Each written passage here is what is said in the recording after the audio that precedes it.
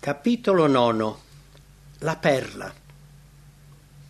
Il Salvatore paragonò le benedizioni dell'amore che redime ad una perla preziosa ed illustrò questa lezione con la parabola del mercante alla ricerca di belle perle, il quale, trovata una perla di gran prezzo, se n'è andato, ha venduto tutto quello che aveva e l'ha comprata. Questa perla di gran prezzo è Cristo stesso, in cui dimora tutta la gloria del Padre e la pienezza della divinità. Egli è lo splendore della gloria del Padre, l'immagine espressa della sua persona, la gloria degli attributi di Dio manifestata nel suo carattere. Ogni pagina delle Sacre Scritture brilla della sua luce. La giustizia di Cristo, simile a una perla bianca e pura, non ha alcun difetto né macchia, e nessuna opera umana potrà migliorare il grande e prezioso dono divino, un dono perfetto. In Cristo tutti i tesori della sapienza e della conoscenza sono nascosti. Cristo Gesù ci è stato fatto da Dio sapienza e giustizia e santificazione e redenzione. In Cristo si trova tutto quel che può soddisfare i bisogni e l'anelito dell'anima umana per questo mondo e per quello a venire. Il nostro Salvatore è la perla così preziosa che in confronto tutto il resto si può ritenere una perdita. Cristo è venuto in casa sua e i suoi non l'hanno ricevuto. La luce divina ha illuminato le tenebre del mondo, ma le tenebre non l'hanno ricevuta. Nondimeno non tutti sono rimasti indifferenti al dono del cielo. Il mercante della parabola rappresenta una classe di persone sinceramente desiderose della verità. Fra i vari popoli ci sono state persone zelanti e riflessive che si sono dedicate alla ricerca nel campo letterario, scientifico e religioso del mondo pagano di ciò che ritenevano il tesoro dell'anima. Anche fra gli ebrei c'era chi cercava ciò che non aveva. Insoddisfatto di una religione formale, bramava una fede spirituale e sublime. I discepoli eletti da Gesù, Cornelio e l'eunuco etiope, desideravano vivamente, imploravano in orazione la luce celeste e quando Cristo fu loro rivelato lo accettarono con gioia. La perla della parabola non è un dono, anzi, il mercante la comprò al prezzo di tutti i suoi averi. Molti si chiedono quale conclusione bisogna trarre dal momento che le scritture rappresentano Cristo come un dono. È un dono, ma solo per quanti danno a Lui senza riserve, corpo, anima e spirito. Dobbiamo abbandonarci a Cristo per vivere una vita di volenterosa obbedienza a tutte le sue richieste. Tutto ciò che siamo, ogni talento e capacità che possediamo sono del Signore e vanno consacrati al suo servizio. Quando ci daremo totalmente a Lui in questo modo, Egli si darà a noi e otterremo la perla di gran prezzo. La salvezza è un dono gratuito. Eppure bisogna comprarlo e venderlo. Al mercato della misericordia divina la perla preziosa si può acquistare senza prezzo e senza denaro. In questo mercato chiunque può ottenere i beni celesti. Il tesoro dei gioielli della verità è aperto a tutti. Ecco, dichiara il Signore, io ti ho posta dinanzi una porta aperta che nessuno può chiudere. Nessuna sentinella armata di spada sbarra la strada a chi voglia attraversare questa porta. Anzi, si sentono voci dall'interno esclamare: vieni. La voce stessa del Salvatore ci invita con fervore e affettuosamente. Io ti consiglio di comprare da me dell'oro affinato col fuoco, affinché tu arricchisca. L'Evangelo di Cristo è una benedizione che chiunque può ricevere. Possono acquistare la salvezza i poveri come i ricchi, ma non al prezzo delle ricchezze di questo mondo, bensì obbedendo volontariamente, dandosi a Cristo come un bene da Lui comprato. L'educazione anche del massimo livello non è in grado di avvicinare l'uomo a Dio. I farisei, che godevano ogni vantaggio temporale e spirituale, dicevano con orgoglio tracotante: noi siamo ricchi e ci siamo arricchiti e non abbiamo bisogno di nulla. E invece erano miserabili e poveri e ciechi e nudi. Cristo offrì la perla di gran prezzo, ma essi la respinsero. Perciò egli sentenziò: i pubblicani e le meretrici vanno innanzi a voi nel regno di Dio. Non possiamo, è vero, guadagnarci la salvezza, ma dobbiamo cercarla con vivo interesse e perseveranza, come se fossimo pronti ad abbandonare tutto al mondo per amor suo. Dobbiamo cercare la perla di gran prezzo, ma non nei mercati di questo mondo, né secondo criteri terreni. E il prezzo che dobbiamo pagare non è in oro o argento, perché tutto è suo. Abbandonate l'idea che i vantaggi temporali o religiosi vi assicureranno la salvezza. Dio esige da voi un'obbedienza volontaria e vi chiede di abbandonare i vostri peccati. A chi vince, io darò di seder meco sul mio trono, come anch'io ho vinto e mi son posto a sedere col Padre mio sul suo trono.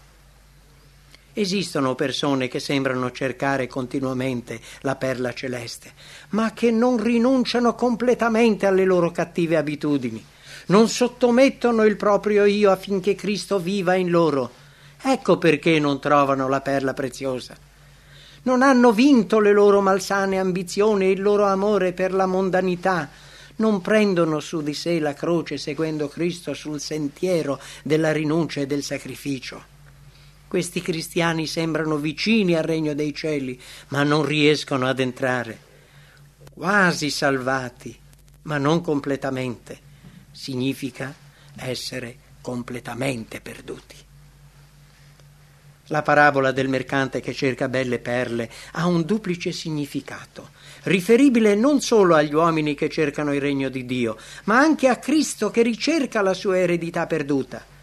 Cristo, il divino mercante alla ricerca di belle perle, ha scoperto nell'umanità perduta la perla di gran prezzo e nell'uomo, macchiato e corrotto dal peccato, ha scorto una possibilità di salvezza.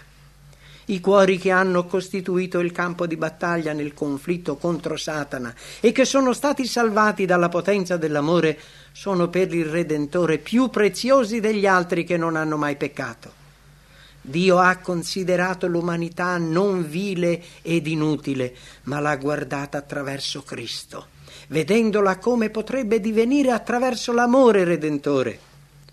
Egli ha raccolto tutte le ricchezze dell'universo e le ha date per comprare questa perla.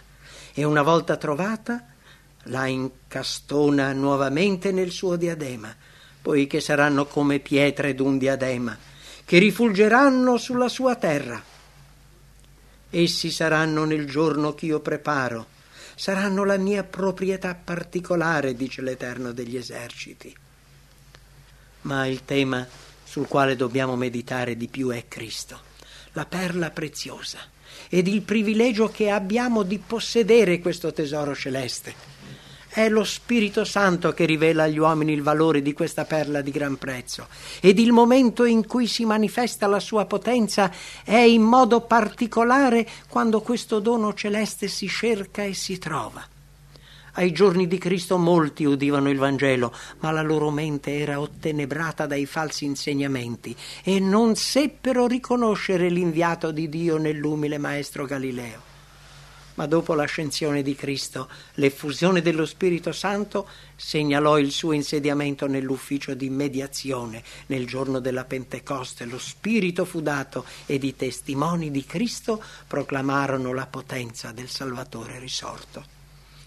La luce celeste penetrò lo spirito ottenebrato di quanti erano stati irretiti dai nemici di Cristo, che ora lo videro esaltato alla posizione di principe e salvatore per dare ravvedimento a Israele e remissione dei peccati. Lo videro circondato della gloria celeste, con le mani piene di tesori inestimabili da dispensare a chiunque abbandonasse la via della disubbidienza. Quando gli apostoli annunciarono la gloria dell'unigenito del Padre, 3.000 anime si convinsero, riconobbero lo stato di peccato e di corruzione in cui si trovavano e riconobbero in Cristo il loro amico e Redentore.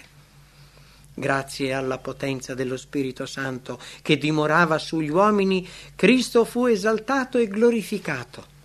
Per fede questi credenti videro in Lui colui che aveva subito umiliazioni, sofferenza e morte, affinché loro non perissero ma ricevessero la vita eterna.